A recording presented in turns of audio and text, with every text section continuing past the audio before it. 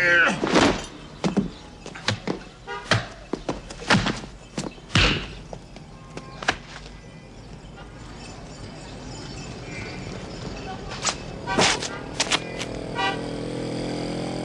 Fekish? Where's Fekish? Pyramids!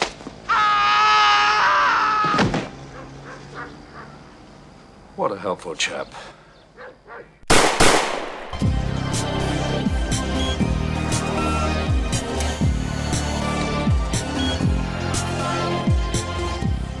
Hello, dear listeners, and welcome back to the James Bond Complex, the podcast where we discuss and get excited about the James Bond phenomenon in all its shapes and forms, from Fleming to films and everything in between. Oh. Now, we have a special episode this week. It's summertime, nice outside. Got to unleash some energy. Some angst. Yeah, I know. I might need. I think I'm thinking of taking up some karate or some jiu-jitsu or what have you. Do you know anybody who can help me out? I have this guy that I've known for years. You know a guy. I know a guy. This guy. Hey, he owns me. He's got this guy. I'm waiting for my release. He's got. Somebody bail me out. This is Simon, or do you want to see Simon or Simon? As long as you don't say Seaman, that's gonna sound weird. Well, this is already one of our better guests. This is Simon Traversi. He's martial art. Can I say expert? Professional? I can say professional. I say aficionado. It sounds less. Aficionado? Yeah, aficionado. It doesn't sound as boastful. Otherwise. Yeah, but you still work. Connoisseur. Connoisseur. Yeah, connoisseur. Connoisseur. Martial art connoisseur. Aficionado. I don't have like a pile of guys lining up in front of my apartment trying to challenge. Oh, I know. Challenge me to a duel. I had stories. Yeah. We had. Oh my God. Yeah, it happened before. What? It happened before. I was teaching. Long story short, I was teaching a class, and this idiot, this quack, like, you know, the guy, the kind of guy who still thinks it's like it's feudal China, it's feudal Japan, and in my class just said, like, I said, life is not like a kung fu movie where you fight for 4 hours, and a bit like the early James Bond movies where, you know, they fight for 4 hours. Sorry. And, you know, at the end of it, they just have, like, you know, just a small cut and 2 drops of blood. They're ready to make love. Yeah, exactly. You know. I said, life is more like Fight Club, where you hit and you get bruised and you lose teeth, and that's in terms of realism. All I meant was that life, in a real life situation, reality would make it so it's that it's closer to Fight Club than, you know, a typical Hong Kong movie from the 1970s. But it just so happened that the guy was a kung fu martial artist, and he took super great offense, and he started challenging me.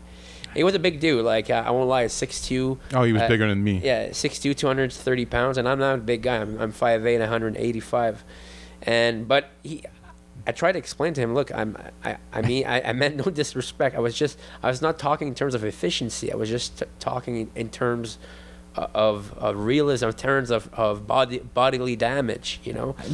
Were you under the impression that this gentleman had been in, like, was a fighter professionally or otherwise? No, I just think he's the kind of guy who dresses up like Bruce Lee in his leisure time, and, you know, and he probably speaks in riddles with his coworkers just to break their balls or something.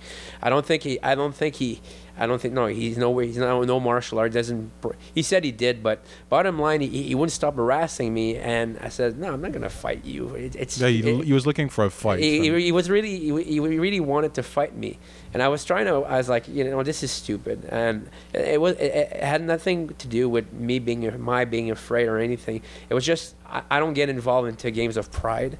So, and I was with Mathieu, and so you witnessed this? Yeah. I witnessed the aftermath, because he didn't, like, and, you know, he was a professional. He said, you know, I have to take, because we were walking in the same direction. I did a session with him, and we were going our way out, and this dude interrupted us, and was like, someone went to see him, and he was like, I saw that he was battling, and Simon came to see me. I'm just gonna go. I need to take this guy. You move on. So I moved on. I didn't understand what was going on, and this is when this situation happened. And I got a call from Simon, and that's when he told me what happened. And I was like, I can't say what, but I was like, Fiddler's you flute. need. We actually went to the police, but there's not much. Yes, I was wondering who is this guy, because I was wondering, Matthew was walking away, and the rest of my students were walking away, and then at some point he threatened me. He says, if you don't want to fight, I'm going to pick on one of your students. Like, okay, you're not going to do that. Yeah, he did. So I started fighting him. So he made a pause, say, are you ready? Yeah. So I cracked him right on the lip. And then I hit him again. Then we wrestled on the floor. It's like, are you going to start kissing me now? It's like, okay, well, he was out of breath.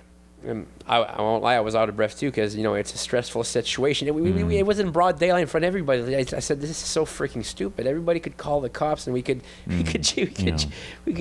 end up in jail for brawling. There's another snap back to reality when it's in public. Exactly, broad daylight in a park. And you don't wake up in the morning expecting to be challenged by some quack. So, and he was starting to bleed, and I was like, I could look like the bad guy, like I'm the one who assaulted him, even if he had a considerable size advantage over me. So he got up. He's like, okay, well, next time we're gonna do this in my dojan in front of my sifu, and I was like, yeah, okay, I'll call you for a date. Of course, I never called him. I was like, this is stupid, and I felt ashamed of myself for getting involved, but it's just. I was afraid. Matsu was still walking away, and in one direction. Some of my other students in another direction. I was like, I don't know who this guy is. He could very well start running after them and hit them behind the back, smack them behind the head while they're walking. I was like, this is my responsibility. I guess it's my I made my bed. I have to sleep in it now, but. I mean, these incredible. things unfortunately do happen. Wow, that's unbelievable, because it sounds exactly like what would happen in a movie. Yeah, well, I think the guy would probably had some psychological issue. That guy looked like I remember when you told me this story. I remember because I was sort of warming up and running around the park, and the guy was like, I don't know what he was screaming, but I think I had my headphones on. I was just like, I don't know, like I'm just in my head. I'm not paying attention.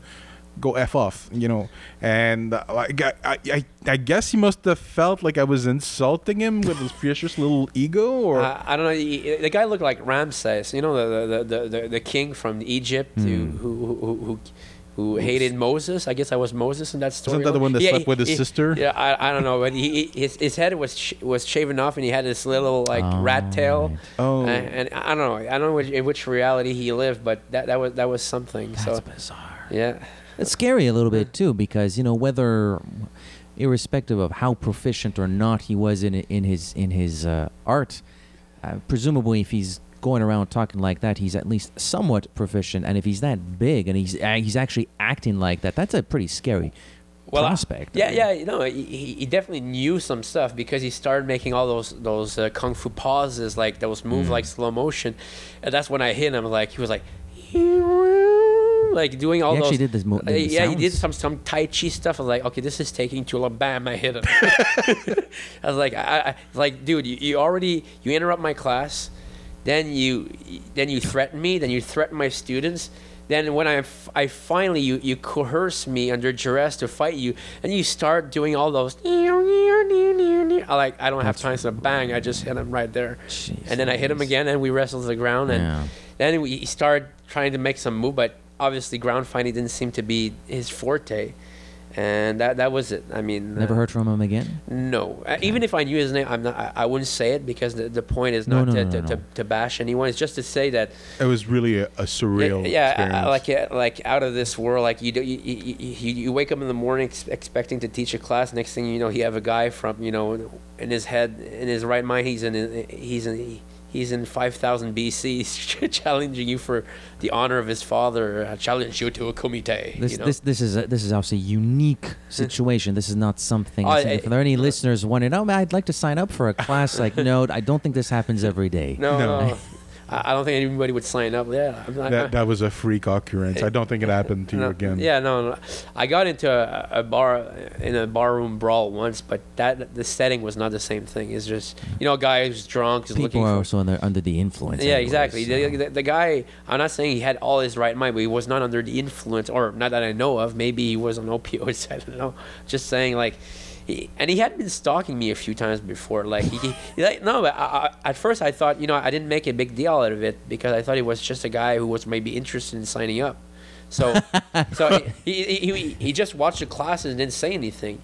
And it's after that that's afterwards that he challenged me into. Jeez Louise.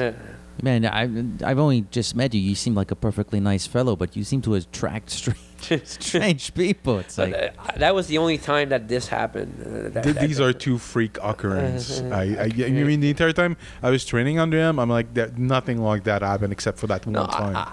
I spar plenty. I sparred plenty. I still do sometimes with other martial arts. Sometimes I would go into. I would pretend I wanted to sign up into a dojo just to challenge their best fighters, just to test myself. But it was always in a controlled environment. Friendly environment, and I get hit or I get knocked down. I never got knocked down. I got some severe beatings. I won't lie. I mean, certain days you can't even. I mean, you can't even sit to take a shit. Seriously. Like I got some massive beatings, but I never got knocked out though, and nor did I get knocked down. Maybe once. But I took some severe beatings. But so I guess what is it that you? Hopefully that wasn't the best story we have. But so what is it that you teach, that you specialize in? Well, right now I'm more focused on boxing because I wanted to. I always liked the chess-like aspect of boxing, the rock paper scissor aspect. I think. Those who defined those styles were Muhammad Ali and Joe Frazier and George Foreman. Joe's gonna come out smoking, and I ain't gonna be joking. I'll be pecking and a-poking, pouring water on his smoking. Then this might shock and amaze you, but I will destroy Joe Frazier. Three guys with three different styles, and one style's strength was the other style's. One style's strength was another style's downfall, and so forth. For instance, Muhammad Ali was the paper. He was light on his feet, quick, poetic, wouldn't shut up at 2 seconds. He was probably the father of rap, long before, NWA and all that. So he had George Foreman's number because Ali was quick, not very powerful, but quick, cunning, smart, and very fast feet, very fast hands. But Ali's nemesis was Joe Frazier. Joe Frazier was the scissors because Joe Frazier was smaller, would cut the ring like a pair of scissors, was always on Ali's back, worked the body, never took a step back. Joe Frazier never knew how to take a step back. Was always, he wanted in. He was an in-fighter, always close. But Joe Frazier was catnip to George Foreman because George Foreman was the slugger. He's the rock. So having a guy come at you, that's honey to the bees. You just plant your feet and wail away. So even though Ali officially had 2 victories over Joe Frazier, everybody would, if you watch the fights, Frazier always gave him hell. Gave Ali hell, and George Foreman destroyed Joe Frazier, and Ali beat Foreman like was nobody's business. Made him look like a schoolboy, Interesting. So I always liked the aspect that one style doesn't mean that it beats them all. I mean, to be a holistic as a fighter, you have to be able to adapt, to improvise, and just to be like water, like Bruce Lee said. Water fits in that boot-shaped glass that you just gave me that buck. It fits everywhere. It can destroy a rock over time. So you have to be adaptable, because if you focus on only one style, it's going to work as long as you meet the guy that allows you to dominate in your own style. But what if you meet somebody who makes your style look bad, who's incompatible with your style? What are you going to do? You need to adapt. You know, so that's why and with my but obviously there are limitations. So I'm short. So even though I know how to box, there's no point for me to box on the outside because I always have a reach disadvantage. So my morphology forces me to fight a certain way. It forces me to stay close. But they're staying close and they're staying in front of your opponent. If I fight a slugger like George Foreman, I'm going to stay close to him, but I'm not necessarily going to stay in front of him. I'm going to use angles because otherwise he's going to whale me away with his longer reach and his brute strength. I'm strong too, but it doesn't matter if my strength, my punching power counts for nothing if I can't reach the guy in the first place. Yeah. So I have to position myself strategically so that I'm safe but close enough but safe enough. So that's fascinating. So that's what I liked about boxing. You have those different styles, and you see it in the Bond movies as well. Like there's not one style, one fight that's exactly the same because the scenery changes every time. Sometimes Bond fights outside. Sometimes he fights in a confined area. Sometimes he fights in an area where there's a lot of scrapple. So he has to learn how to use those elements to his advantage. And there's also how his mental state at the moment where he fights.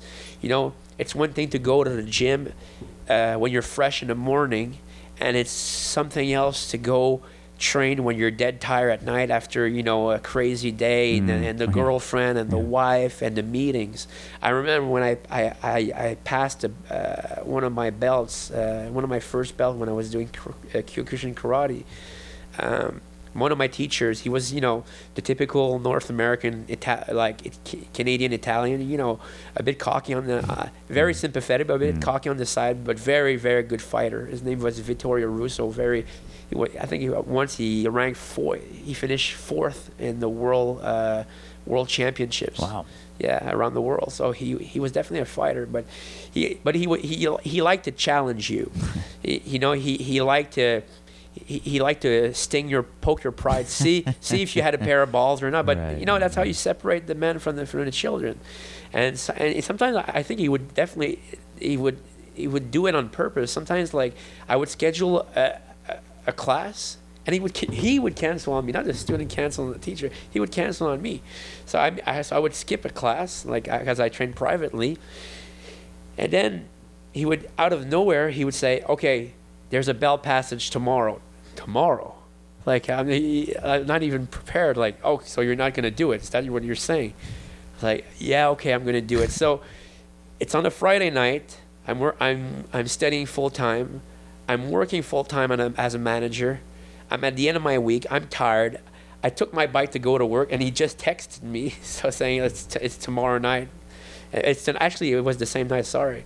So I go there. I'm tired, and yeah, you just have to go and do it in spite of all the odds are against you. But the thing is, when you do go through something like that, the effort does. You know, you might lose your conditioning if you stop training, but the indomitable spirit that it builds in you, it doesn't leave you.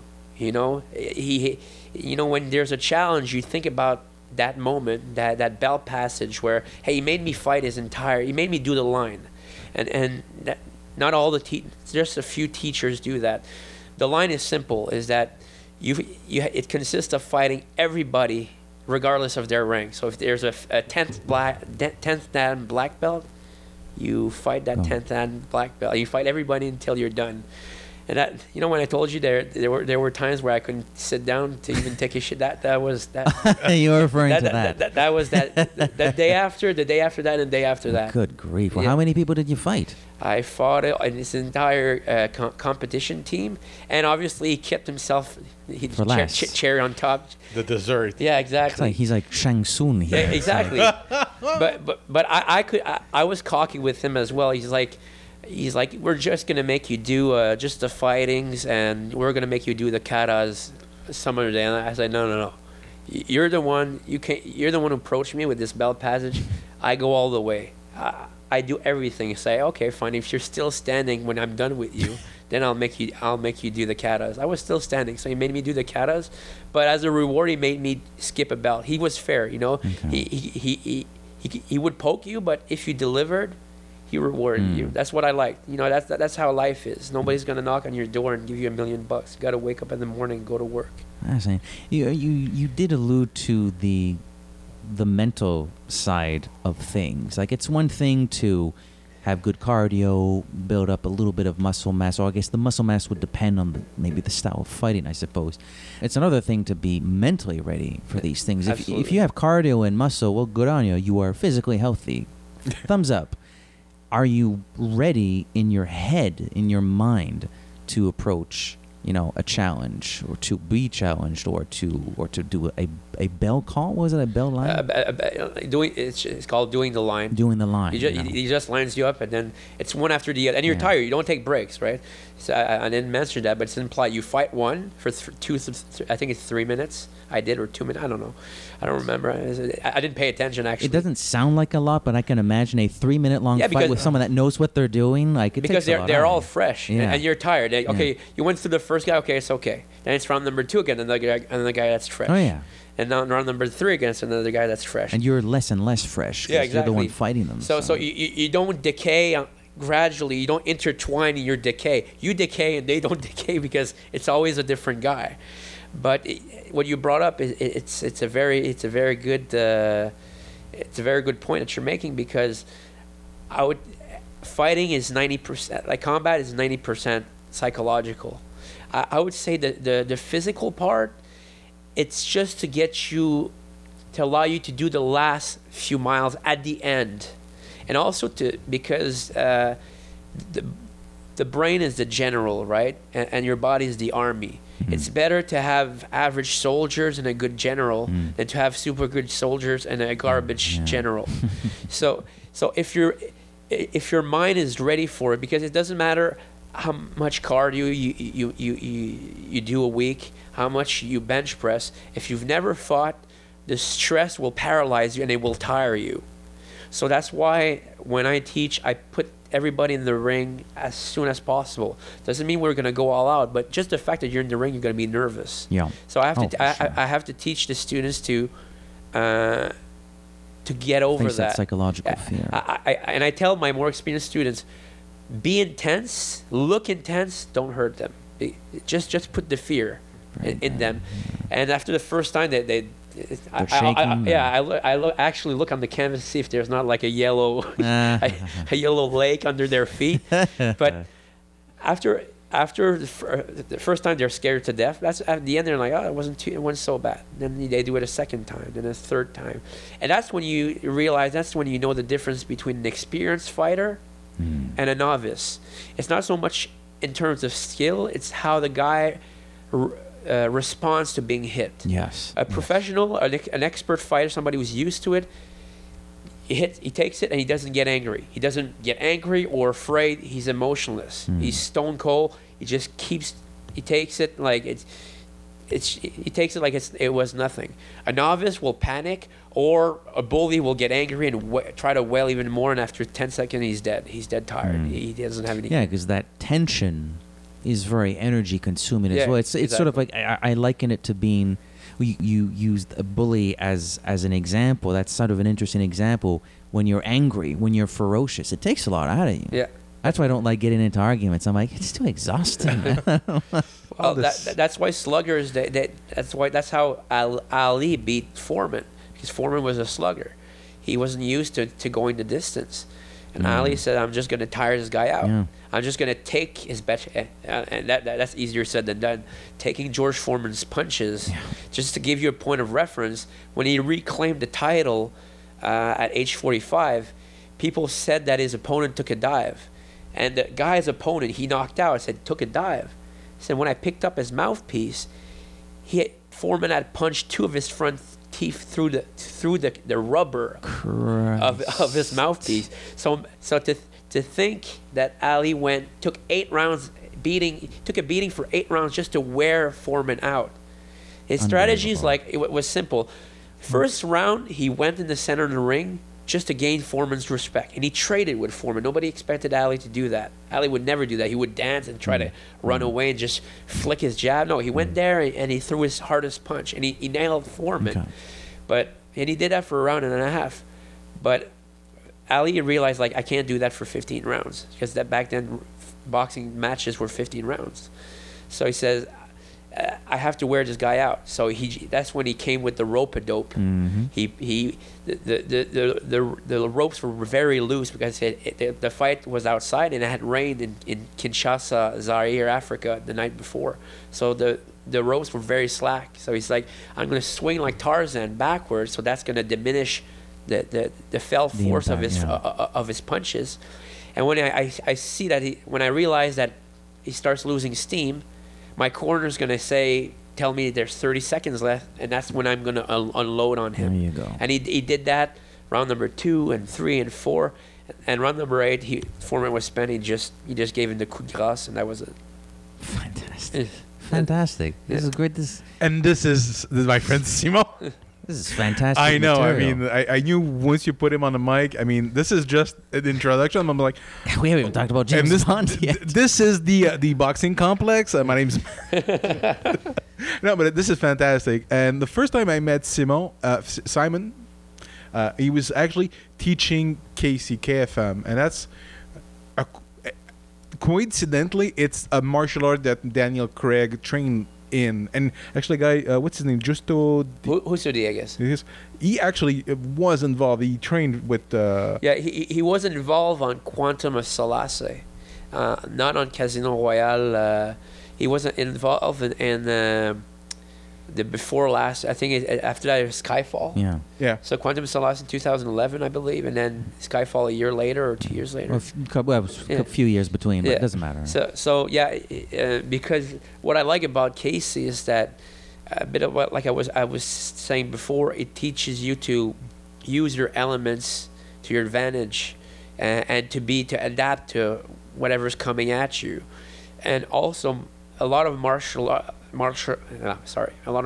teach you or try to teach you to be zen in a combat environment.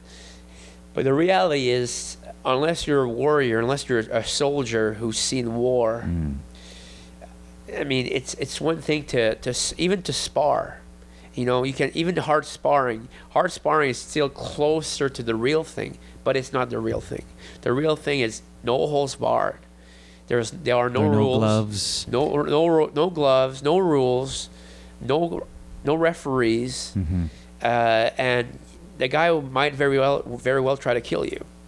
So there's no training really that's going to teach you to be zen when somebody's trying to kill you, you know.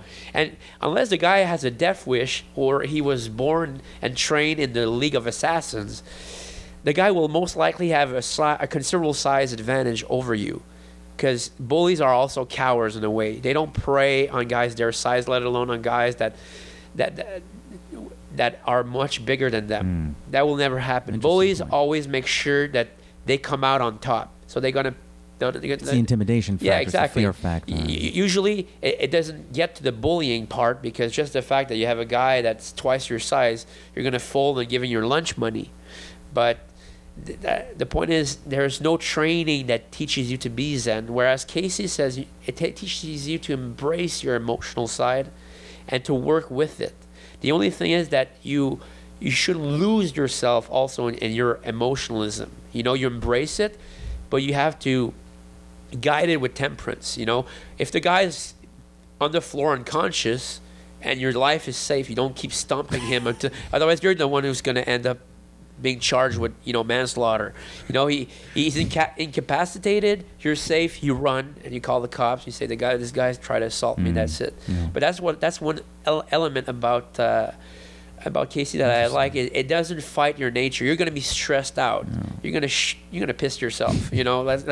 There's no way around it. If there's three guys waiting for you in a dark alley and you're like, okay, three guys in front of me and behind me, that's a dead end. Okay, I have to go through those guys. You're not gonna start, you know, saying some prayer and be super calm and you say, to be or not to be, that is the question. No, you're not going to say that. You got to be like, shit, I'm going to die. Well, you could say like to be or not to be, and you guys are going to be dead. Yeah, you just run through them or something. Yeah, like exactly. that, There's but- that. Look, your shoes aren't tied. You just you jump over them. But Or you could do the Roger Moore thing where like, hey, let's be honorable, take a bow, and as they're taking their bow, you just sock them in the face. you could do that. Yeah, there are no rules, and let's face it.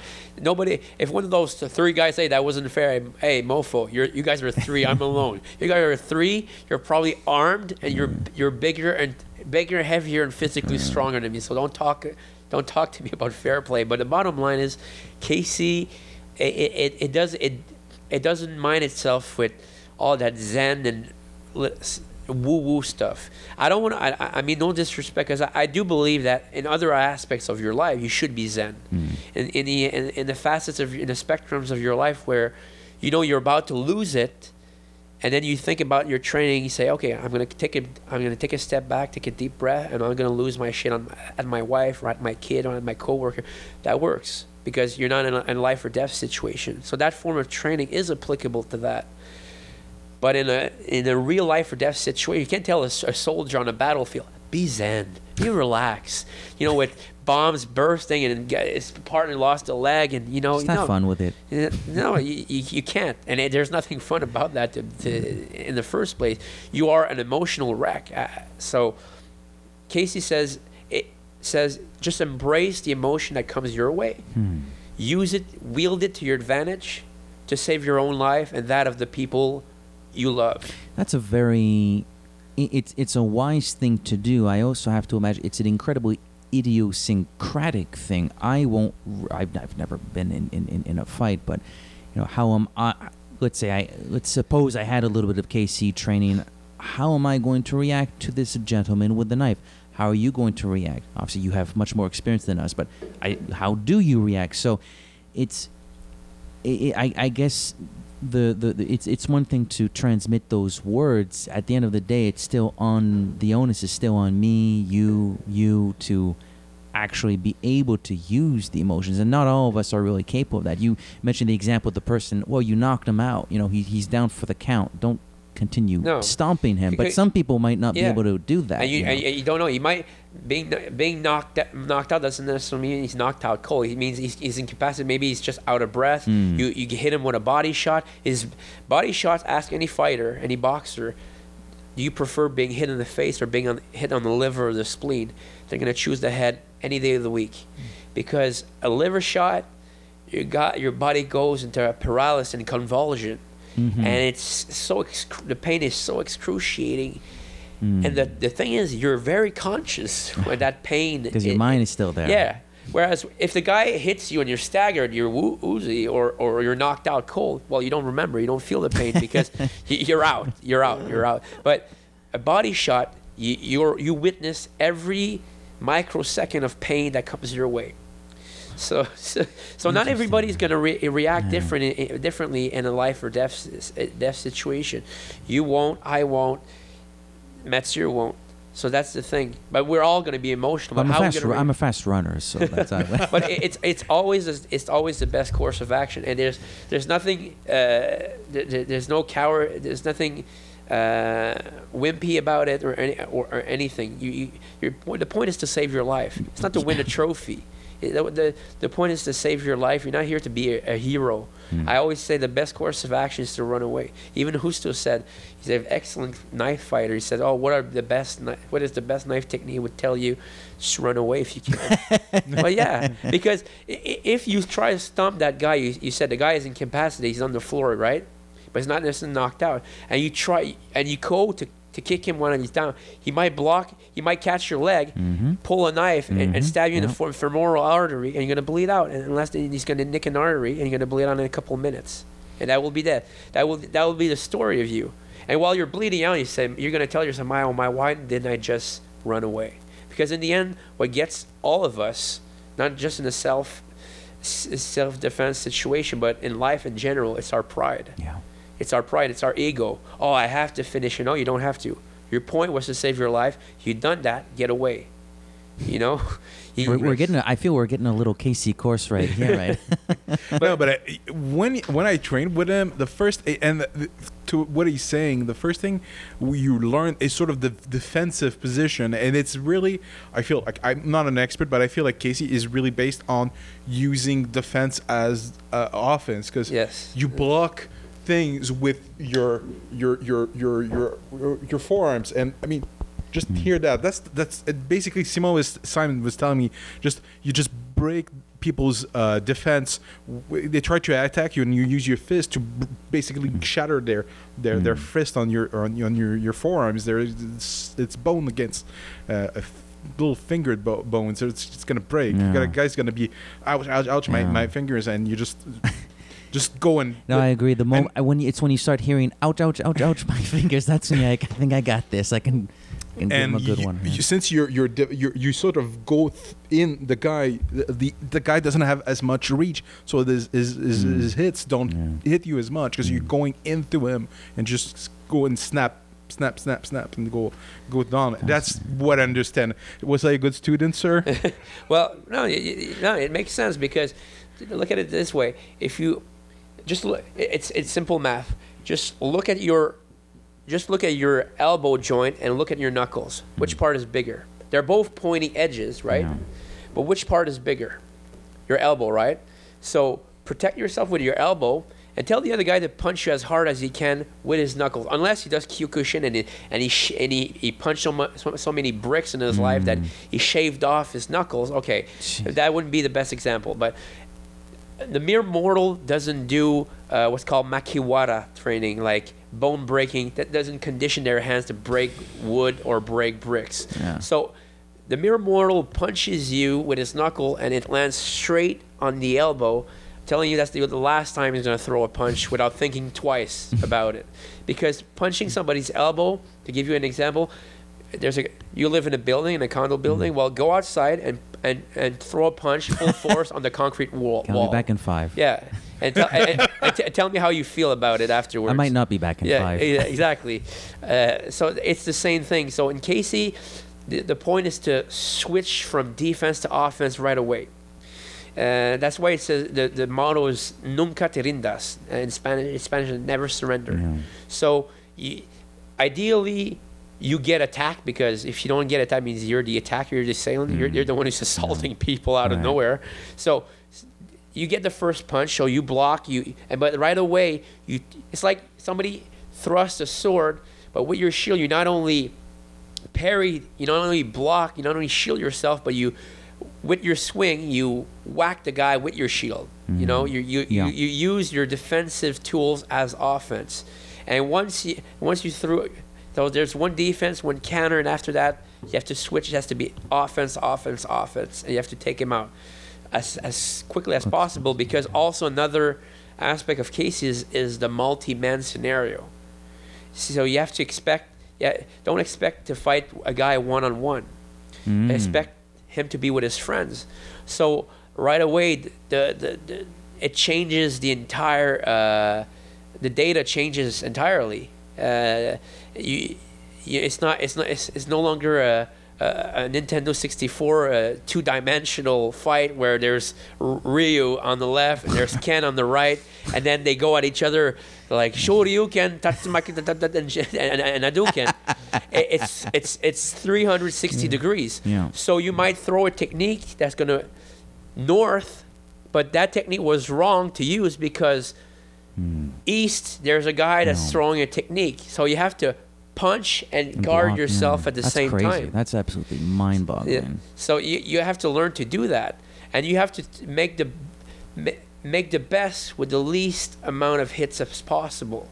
Yeah, because you're facing multiple foes. So you punch the guy. As the punch lands, you grab his shirt, you take the guy, you use him as your human shield. His guy is about to wail on you, so he's wailing on his friend. His friend is knocked down. Now instead of just throwing it on the ground, you throw it on him. In his friend's legs to tackle him. He falls down. Then you go on top of him. You beat him up. You throw a knee, a punch, a knee, a punch, a knee. So you have to think that way. You could do a Jack Reacher style where you like one's on top of the other, you take his head and boom, That- boom. that- Well, Jack Reacher, the Casey was used There you go. for that movie as There well. you go. So Crazy. the techniques. That's why it was used because. But Tom Cruise is short, so Yeah, but so that was used also for that movie. So why? Because it's not hard. Also, a self-defense, a martial art, and a self-defense system or style or method. I prefer you still would prefer the word method because system is finite, whereas a method is just a way of doing it. It's not finite. It can be changed. Yeah, exactly. You mold it to who you are, to your physique, to your personality, to your age. Mathieu at age 50 will have to adapt because he won't be able to fight the way he does at age 37, 38. And just that, like, at age 19, he didn't have the same cardio and the same strains, the same testosterone level. You have to evolve and adapt in accordance to also your limitations as well as you age. So that a martial art and a self-defense system shouldn't be hard to learn. It's in a constant evolutionary stage. There's no status really. It's always evolving. Because obviously, though, I suppose the longer you fight, and by longer I mean, well, you're 30, you're 35, you're 40. You've been training a lot. You've been in tournaments or what have you. You've got hit a lot. You've also delivered a lot of punches. Your body's changing as a function of that. You're a little bit slower now when you're 50, so you have to be maybe a little bit more tactical. You can't just go all out. You might not have that energy anymore. I have the scar. See, I have a scar here. Huh. I have an operation. I think it was maybe too much fighting. I don't know. So I can't bend my wrists fully.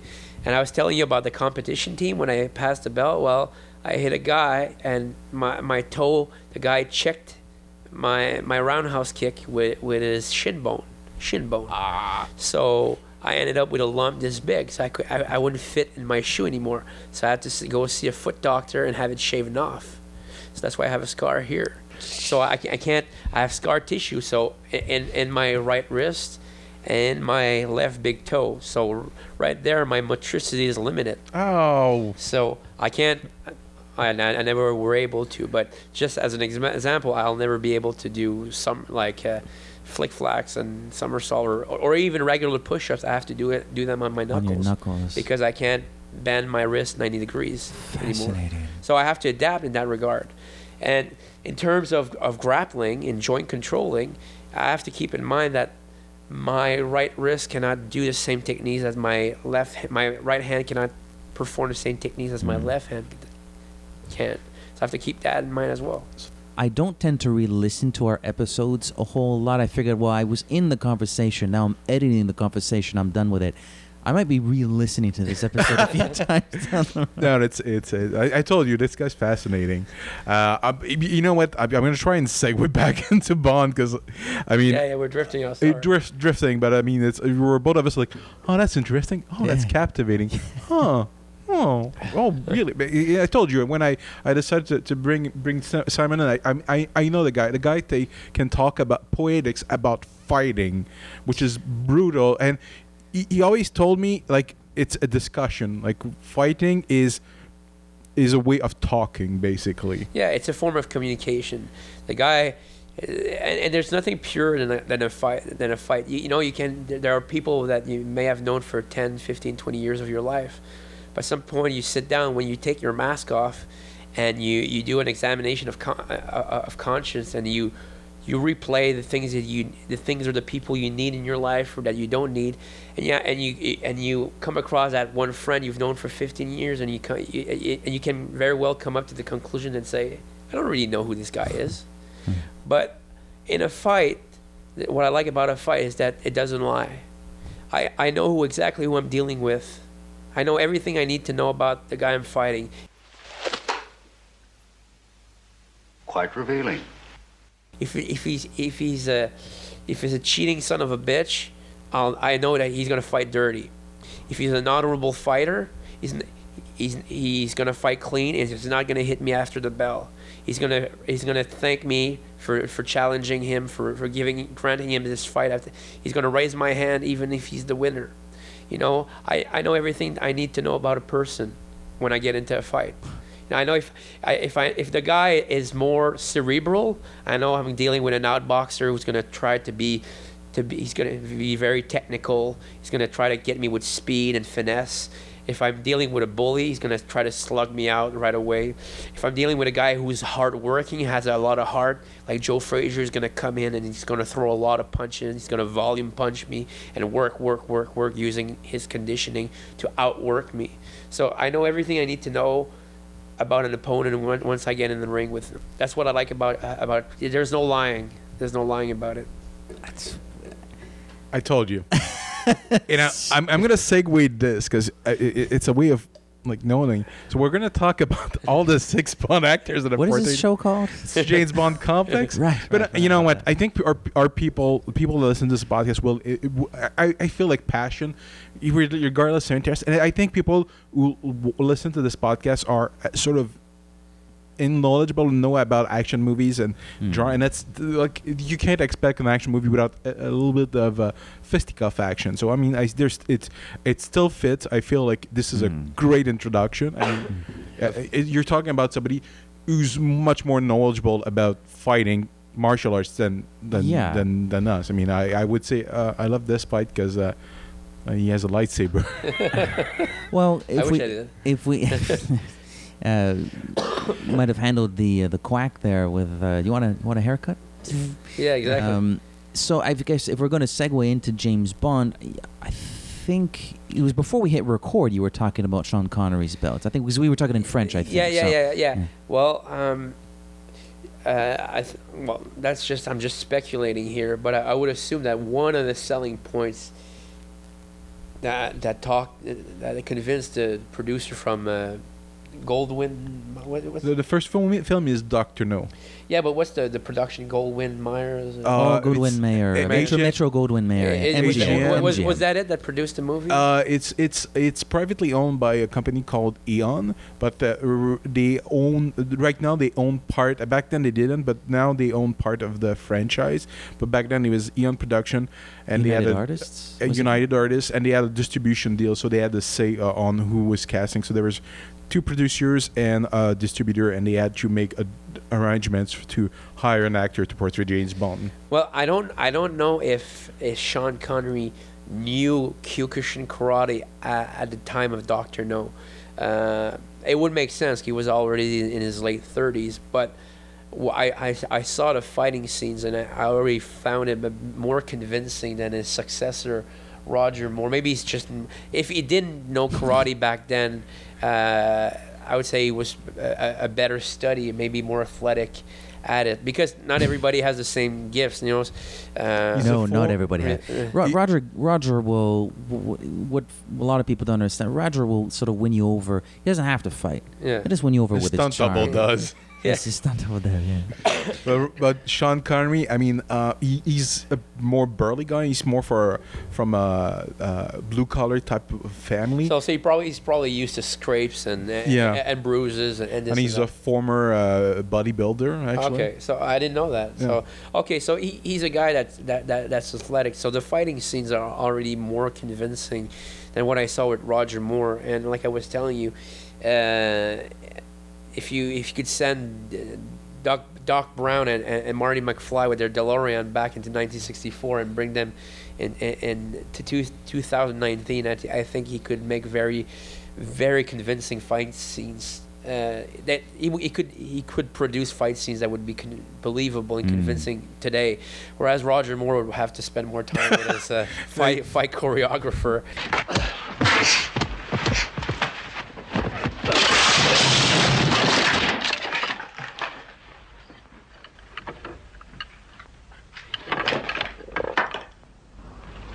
Gate crusher. I'll leave you to tidy up.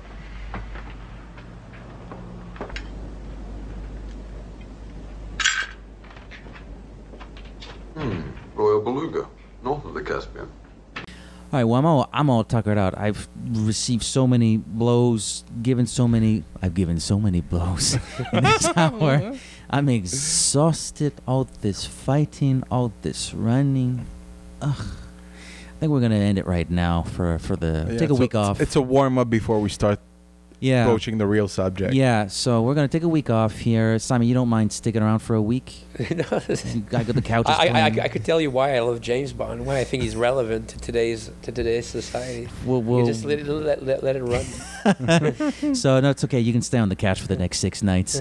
And until next week, the James Bond Complex will return with part 2 of our, we're calling this the Fists of The Bond. Fists of Bond. All right. À la prochaine. Au revoir.